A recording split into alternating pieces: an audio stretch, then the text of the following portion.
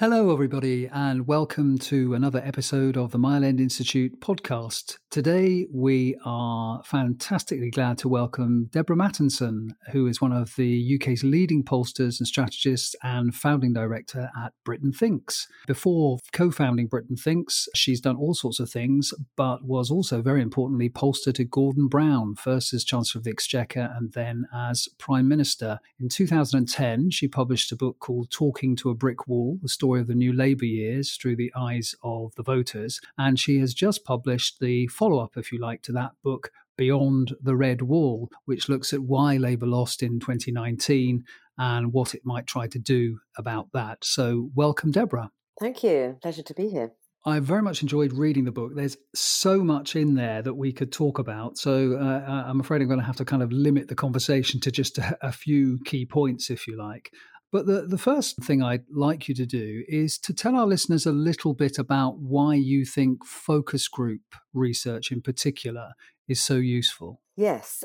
And by the way, actually, one thing I would say is I'm often asked to make this point, and people often say, well, why it's better than polls or why you would use focus groups rather than polls. And I think the first thing to say is this isn't an either or. It's not a sort of pick and mix. You need both. You need polling, you need quantitative evidence, obviously, but you also need qualitative evidence. Now, that might be focus groups. For the book, I did focus groups, but I also did quite a lot of what we would call ethnographic style interviews, where I did depth interviews one-on-one with people where I spent quite a lot of time with them, usually in their home, hanging out in their kitchen, drinking cups of tea with them, going with them to pick up the kids from school, wandering down the road to the shops, doing whatever they were doing that day, and just sort of watching them, listening to them, chatting to them in a very informal way. That's qualitative research too. And I think that what you need is to use the two together to get a sort of fuller picture. So what do you get from qualitative? I mean, in a nutshell, what I always say is a poll will tell you that 70% of people think this or that or the other. You need the qualitative research to understand why and to sort of dig deeper and to really get, if you like, the kind of motivations that lie behind those attitudes or beliefs or behaviours. And that's what we set out to do. And the two work together really, really well. And what do you say to critics of, focus group research when they say, well, they can be too easily led perhaps by the convener's questions or sometimes by a particularly powerful personality in the group? So to the first, I would say, yeah, that's right. They can. If you want to run a focus group to prove a particular point to yourself, then sure, you probably, if you're a skilled moderator, can bring people around to your point of view. But I'm not really quite sure what you learn from that. It is all about the skill of the moderator. And a lot of people, actually what I hear more often is it's quite easy. I hear lots of people saying, I did a focus group. Lots of journalists do that. Well, you didn't actually. You chatted to a few people, and that isn't quite the same. So a lot of it is in the skill of the moderator. And I think, the moderator has to be genuinely curious and genuinely want to reveal a truth rather than simply prove their own point. Another thing that people say to me a lot is, why do I need to do this? Because, MPs say this. I chat to people in my surgery. Well, again, yeah, you chat to people in your surgery. It's not the same as running a focus group. And crucially, if you're a politician, what a focus group will tell you is what people say about you when you're not in the room rather than what they'll say to your face. So I think that's pretty important too. And actually, you do, as you say in the book, use these in-home ethnographic interviews. What do they give you that a focus group doesn't give you? I mean, these are a sort of very anthropological technique, aren't they? So what value do they in particular add? People will tell you what they think, but often you get to a different sort of truth by simply watching what they do and really kind of seeing them, if you like, in their habitat, in their life, seeing how their lives are. You get a different level of understanding. And that for me was particularly important, when I was looking at something like these red wall seats, because I really wanted to understand the context that people were living in and how they felt about their place seemed to me to be really important, a really important driver to lots of different attitudes that then translated into how they voted. And so it was incredibly important. I mean, if I just sat in a sterile hotel room, which I did as well, of course, I would have missed out on a whole layer of understanding, I think, of the mindset of some of the people that I spoke to. And one thing that does, as you say, come out very, very strongly in the book is, the sense of belonging and a sense of place that these people have. But also, I mean, geographical immobility, if you like, both literal and emotional. You talk, for example, about people in smaller towns seeing what we might regard when we don't live there as quite nearby big cities as actually quite a long way away from them. And sometimes in terms of public transport and the cost of public transport, that's actually true, as you point out. Was that something that perhaps politicians and perhaps the rest of us really underestimate? Oh, I think people really underestimate it. They assume, and picking up on exactly the example I think that you've just quoted there, which is in the constituency of Hyndburn in Accrington, one of the people that I interviewed talked about his son moving to Manchester, and he said it as sadly as if he'd moved to Australia, because Manchester was somewhere that Donald never went. It was somewhere that he had no connection with at all. And you could kind of understand why when you discovered that to get there by train took an hour and 20 minutes. Even though it's less than 20 miles away. It's sort of unimaginable for somebody that lived 20 miles outside the centre of London to have to spend an hour and 20 minutes getting there. And I think people often don't realise that. So, and the other thing that I found that was really interesting was how people's lives were often played out within a very small number of streets. So people that I spoke to whose work, whose social lives, whose family lives were all contained within a very, very tiny geographical area. And that gave them an incredibly strong sense of community that I think it's really hard to understand if you don't have that context. And it also gave them this sense of isolation, disconnect from those nearer big cities that you might think they would have a lot to do with, but they talked about them as if they were another planet. I wanted to ask you in the context of that, whether you thought what we've seen recently, which is this face-off, if you like, between some metro mayors and the government, do you think that might to some extent change that for some people? In other words, is Andy Burnham, I think, going to be seen as the mayor of a region now, whereas perhaps he wasn't before? I think that's a really interesting point. And in fact, I was so interested by what was happening that week that I went back to some of the people that I interviewed broadly in his area and asked them what they felt. And I think they had quite mixed views, actually, but certainly there was a sense that perhaps he spoke with a greater knowledge of the broader region than Boris Johnson ever could, and that he should have been given more of a hearing. But people were quite mixed as well, because they were quite worried about the idea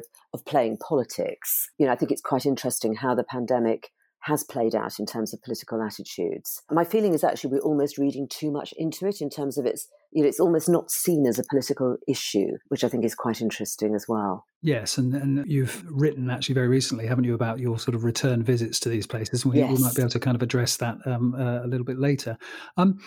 One of the other things that comes out, as well as this, very strong sense of place, and it's a very strong sense of resentment in many ways against the other, however that other is defined. It might be so-called scroungers, it might be immigrants, and it might be London. That definitely comes through very, very strongly. It might even include people who get themselves an education or a higher education. Some of those resentments have been there for quite some time, haven't they? I mean, if one studies politics, in the 1960s, you can hear people saying, pretty much the same thing about, people on welfare benefits, and certainly some of the same things about immigrants, for example. So why do you think those things have hit Labour so hard now? Whereas they didn't back in the 60s and 70s. I mean, I think it is quite interesting, as you say, those views have been around for a very long time. I think what happened with Labour, if we're looking at why Labour lost, there was a sort of perfect storm. It was a whole bunch of things coming together at that moment, but this was a slow car crash. This is something that had been happening over quite a long period of time, the sense of the Labour Party moving away from those people. And I think it's a combination of things. There's a sense that the party had been taken over by, and here's the otherness coming in, by a group of sort of quite snooty graduates who had very different views from the people that I spoke to, and who they felt looked down on them. So it wasn't just a sense of being isolated, but it was also a sense of being sneered at, quite frankly, by some of the the kind of political class, and particularly the people running the Labour Party, who they felt didn't share their views and didn't like them very much either. So there was a combination of things. It was turbocharged by Jeremy Corbyn and by Brexit, but neither of those things on their own caused what happened. And then I think also you have to give some credit to the Tories for winning as well. There was a whole piece about Boris Johnson and how he's seen and how he, as one person put it to me, sort of de-snobified the Tory party and gave them the license to do something they'd never imagined that they would ever have done before. And one person said to me, my grandfather would be spinning in his grave if he knew that I'd voted Tory at the last election, but I did, but I didn't do it lightly. So there's a whole combination of things. But I think also if we're saying, why did this suddenly matter now? I think it's always mattered, that otherness, the resentment of scroungers and the fear of immigrants and the feeling that their own interests were not well represented. But, when you walk around some of those streets in some of those places, there is just this palpable feeling of neglect. If you are a young person living in Accrington, living in Stoke, you've got very little chance of getting a decent job. And when you walk around those streets, you can see the kind of, the crumbling remains of what once was glorious. And I think that's part of it too, that there is this sense of loss, which again connects back to the place, this sense that, all of the areas that I went to had very proud pasts. It wasn't just that they had, they'd been economically viable. They were really proud of what they did. So Manchester and their railways, Stoke and the potteries, Accrington and the Norrie brick, it was the hardest brick ever made. It was used to build the Empire State Building. Huge sense of pride, but all in the past, and a feeling that nobody had been looking out for them recently. But also a sense, when it comes to Brexit in particular, that might actually provide a solution to those problems, in the sense that, many of the people you talked to thought that leaving the European Union would somehow bring manufacturing industry back. That strikes me perhaps as a little bit ambitious. Some would even say slightly delusional. I mean, Brexit, and as you'll have seen, I devoted a whole chapter to Brexit because I thought it was so interesting. This is a group of people who in lots of ways have turned their back on politics, feel that politics hasn't delivered for them. But the one thing that felt different was Brexit, and they felt that their voice had been heard, and they felt that their views and values were being represented. And it's best characterised by somebody that I interviewed in a focus group, actually not in the Red Wall, but summed up what so many of the people that I heard there said. Guy who said he woke up the next day and he switched on the telly, found out we'd gone Brexit, and he said, I felt like England had won the World Cup. He felt literally sort of joyful, and he described getting out of bed and running around his room, punching the air with joy. And then he turned to me and he said, and it was also sticking up two fingers to the elite. And there was a feeling of this combination of sort of joyfulness that, patriotic sort of joyfulness combined with a feeling of turning around and sticking two fingers up to people who hadn't wanted it to happen for their own reasons. But yes, you're quite right. I mean, some of the people that I spoke to had extremely ambitious views about what was going to happen now, and how Brexit would facilitate that. And yes, I mean, it was hard not to listen to them and assume that they're going to feel quite disappointed, that the old industries that had gone a long time before might be revived, that somehow having this sort of agency over our own country and our own economy that they feel that has been lacking would deliver to them. How important do you think it will be for Brexit to deliver something tangible? And I guess I could ask the same question about another issue that you address in the book, this so-called levelling up agenda, even though people didn't actually necessarily understand that term. I mean, to what extent is it going to have to be made a reality for the Conservatives to hold on to those people's votes? I think you're right to conflate those two in the question, because they're definitely conflated in people's heads, and they are expecting quite a lot, and I mean, I think that, the Conservatives, there's a lot of cheer for the Conservatives in this book, but I think there are also a lot of big watch outs. And one is about this question of how high the bar has been set and the massive expectations that there are now for delivery. And I think that it's interesting, as you say, but nobody uses the term levelling up. They looked a bit blank when I asked them about it.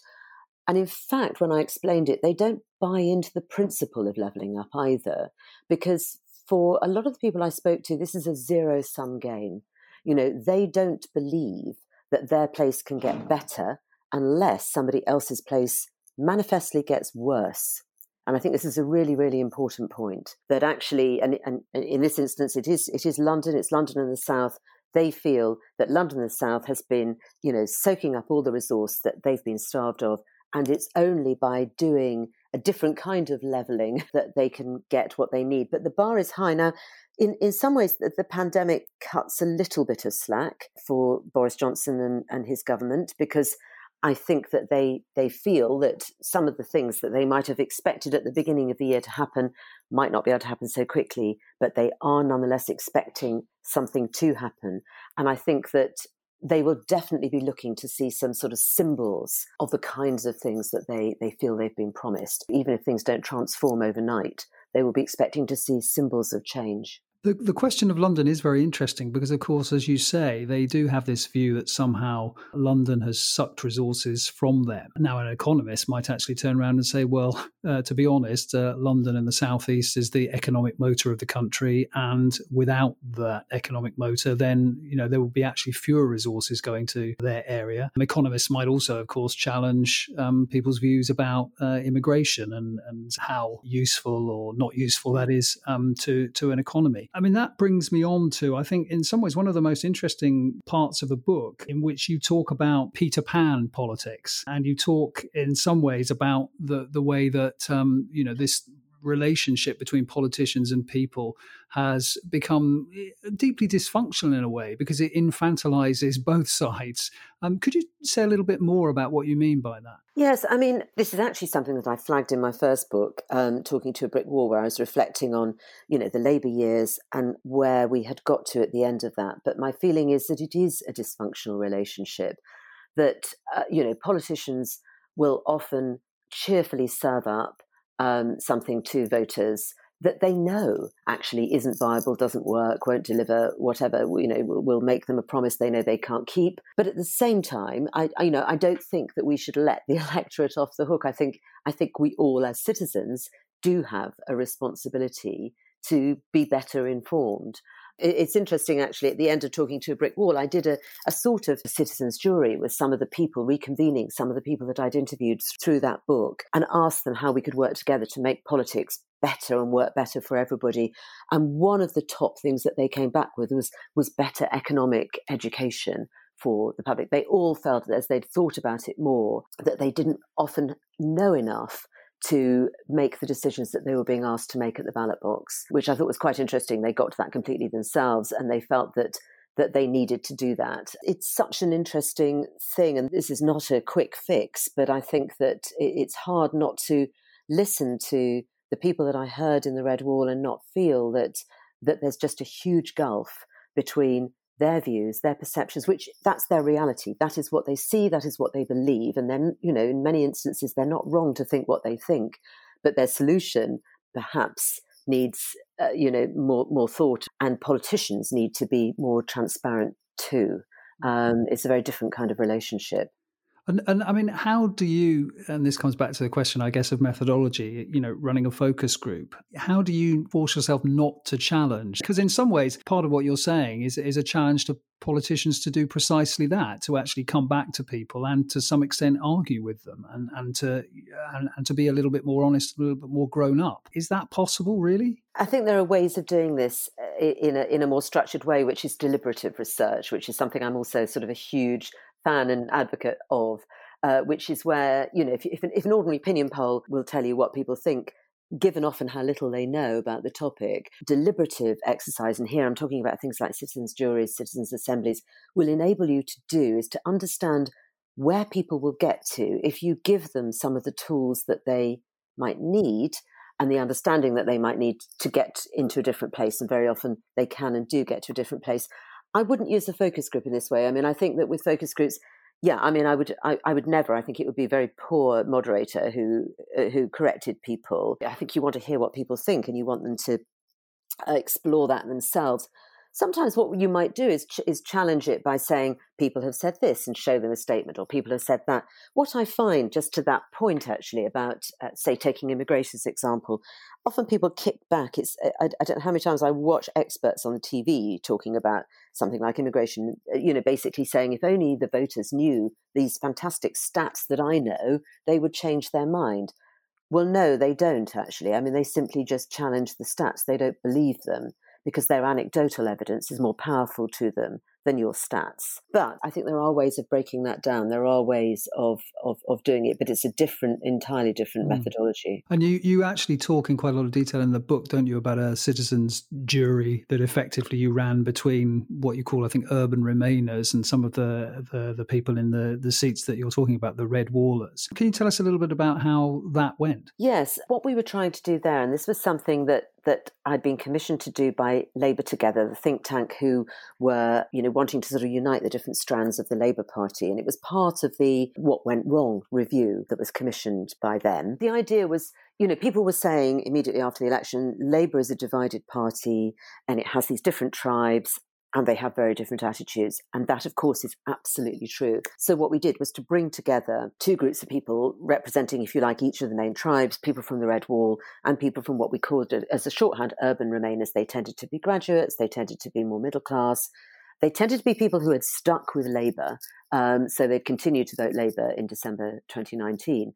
And what we did was we spent the first session on day one with them sort of deliberating within their own group, if you like, and developing their ideas with people like them. And we got them to design the ideal party and the ideal leader and the sort of, 10 key points for the manifesto from that party and so on. And they were very, very different, as you can imagine. I mean, probably best exemplified by who would be their ideal leader. And we had, the urban remainers liked the idea of a young David Attenborough or Michelle Obama. And the Red Wallers went for Tim Martin. Or the next day, we brought those groups together and they presented their ideas to each other. And we then said, right, well, let's imagine, we do a bit of gamification. Let's imagine that there's been an election, but neither of you has won. So you're now going to have to form a coalition party. And we divided them up into groups, jumbling up the different tribes and got them to work together towards a shared manifesto. And it was difficult at first. I mean, one of the young urban remainers took me to one side and said, I can't believe I'm spending, 2 days in a room in Manchester with people who think that Tim Martin ought to be Prime Minister. I mean, what am I doing? But, actually we got to a useful place. By the end of the day, they managed to agree on a sort of manifesto on the main priorities, on what they felt they wanted their politics to look like. And that meant compromise, but it worked. And interestingly enough, I guess for the future of Labour, it struck me that the urban remainers were slightly more amenable to having to compromise than the other side. 100%. And I mean, this was a very rational decision on their part, not one that we encouraged them to take at all, but one they got to on their own. And the thinking was this. It was, look, these people have abandoned Labour.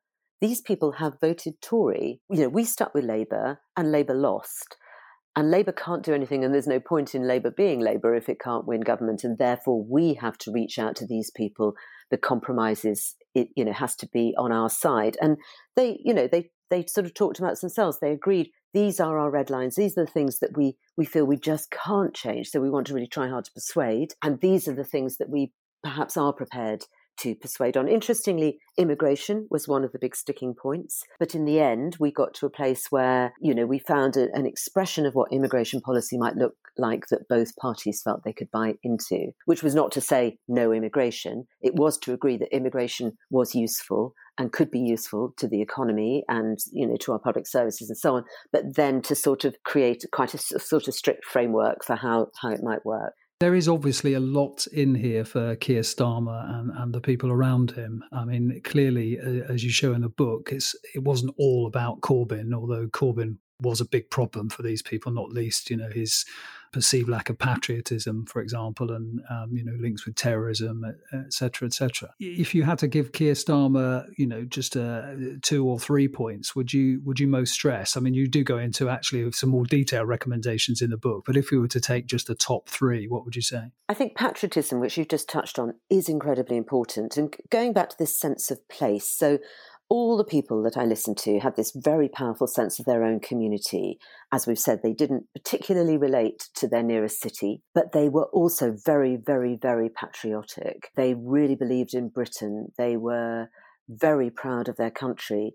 And almost the biggest black mark that they gave to Jeremy Corbyn was the sense that he was not proud of his country. Worse than that, some people thought he was actually ashamed of Britain's past. And I think that one of the first things that Keir Starmer needs to do is to set out his vision for the kind of Britain that he wants to see and that he would be proud of, and show what that looks like. So I think that is incredibly important. The second thing I think is about the economy. I don't think that you can win an election if you're not trusted to run the economy.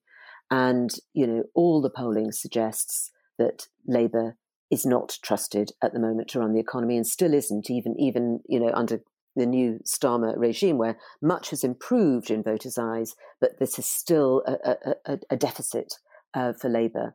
And I think without addressing that, and I speak as somebody who worked very closely with Gordon Brown in the run-up to the 97 election, where he did the most extraordinary work, and actually in the end didn't manage, just about to pull even on the economy. It was just about enough. And then subsequently, Labour's management of the economy became one of the strengths of Labour, to the point where in 2005, I would say it was the main reason why Labour won. So I think the economy. And then the third thing is about the neglect that these people feel. Labour has to woo them. This is not a superficial thing. They believe that that Labour has taken them for granted, has done this thing of sort of parachuting in favourite sons, who would sort of take on the seat and then look south to Westminster to build their careers and never look back. They need to be, really focused on those places and the people in them. It can't be a bunch of snooty graduates from London looking down. And how important is Keir Starmer himself? And I guess this goes to some of the more recent focus groups that you've conducted, which suggest that actually people haven't really yet made up their mind about him. How important is he as a leader? I would say that he has made a pretty good start, given how, given the party being completely on its knees, quite frankly, to have drawn level or even a little ahead in the polls is quite an achievement in such a short space of time. He looks like a competent leader. He looks the part. He sort of sounds the part, but they don't know what he believes in and what he cares about. And that's what he's now got to show people. And it's difficult. It's difficult at a time during the pandemic where the whole country is very focused on this one big story. And there's a lot of pressure on him to not be challenging for its own sake and so forth. But he has to find the way to show people what he believes in, and he's got to clearly take his party with him too. Because in the end, he could be great, but if people don't know what the team behind him are like, that won't work either. Perhaps we can finish on some of the lessons for the Conservatives, because you say there is a lot in here that's positive for them. We could start perhaps just by asking you about Boris Johnson and what seems like a mystery to some people, which is how does this Eton-educated Oxford graduate do so well among people who aren't necessarily so keen on middle-class educated politicians? Yes. We were talking earlier about the extent to which you push back people in focus groups and challenge them. But I mean, I got to the point where again and again I was saying, help me out here. You've just told me that you don't like these snooty graduates from London, etc., etc. Here is Boris Johnson. He's an old Etonian. Now, there's one thing I'd say here, which I think is quite important for people to understand, which is that there's a nuanced view, which is that, Boris Johnson is about as posh as you could get, whereas Keir Starmer, is sort of a self-made man and so on. But if you're sitting in Oswald Twistle or Stoke or wherever and looking at those two men, they both just feel very different from you. And, the gradation of poshness or whatever is something that's slightly lost. They're just, neither of them are very much like you. And that's the conclusion that you would draw at first sight. So in that sense, the sort of relative difference between Boris Johnson and Jeremy Corbyn or Keir Starmer is not that important. It still begs the question of how does he overcome being an old Etonian, being incredibly posh, Latin spouting, all the rest of it. And there's something about his demeanour, his sort of scruffiness, his, the hair, the suits, the slightly waffly language, the bumbling. there's something about all of that weirdly works for him. And it's his positivity, isn't it? There's something about his demeanour which means that he seems authentic. So you listen to him. And then what he says offers hope and positivity. And it offers it in a very specific way. They felt that he was saying two things to them. One was about their communities and that they would get a fair hearing in a way that they haven't done for decades. And the other was about the country. One person said to me, when I look at Boris Johnson, I see a good old-fashioned patriot, and that's good enough for me. So those things were the things that absolutely sort of sung through for him. And I think it's really, you cannot possibly overestimate the importance of him personally in giving people a license to vote Tory. They are now disappointed in him, though. The disappointment is palpable. So he's going to have quite a challenge. Obviously, for both men, there's some time before the next election, we presume. But, he also has a big challenge on his hands to sort of win back some of that ground, some of the ground that he's lost through the coronavirus crisis. And what would you say, and I guess this is the final question, to a Conservative MP who is keen on the idea, sometimes referred to as a kind of culture war strategy, of appealing to, these people through social conservatism and not really worrying too much about the economy to win the next election? Would you say that this book backs up that idea, or would you say you need to be a little bit careful about that? Definitely the latter. It's really interesting because obviously, you can see how the Conservative Party has tried to create sort of traps for Keir Starmer, which by the way, he's not falling into. So I'd say on that level, the strategy is not working. But I think there is actually a danger for the Tories that they become so mesmerised by their power in this area that they start to look like the people who are out of touch. Because in the end, although there is an expression of discontentment which comes through sort of social conservatism as you've described it, actually a lot of the problems that people face are fundamentally economic problems, and a lot of the solutions will be fundamentally economic solutions. And if the Tory party looks like it is obsessing about trivia, then they will look like the ones that are out of touch. Less last night at the proms and more doing something about the high street. Absolutely. And the high street was, important symbols there too. The one thing that a lot of those towns have in common is they don't have a Marks and Spencer anymore. There's nothing of value, nothing nice. It really matters. Yeah, absolutely. These things become very symbolic, don't they? Well, listen, Deborah, thank you ever so much for coming on to the podcast. I do recommend to all our listeners Deborah's book. A really fantastic deep dive into what people in the Red Wall are thinking and the lessons for both of our major parties. Before I finish, I want to thank Sophia Kasana once again for producing. And I'd like to end by saying, please do subscribe to the Mile End Institute podcast for future episodes. And don't forget that you can sign up to our mailing list on our website. You can also find us on Twitter, on Facebook, on Instagram, and on YouTube.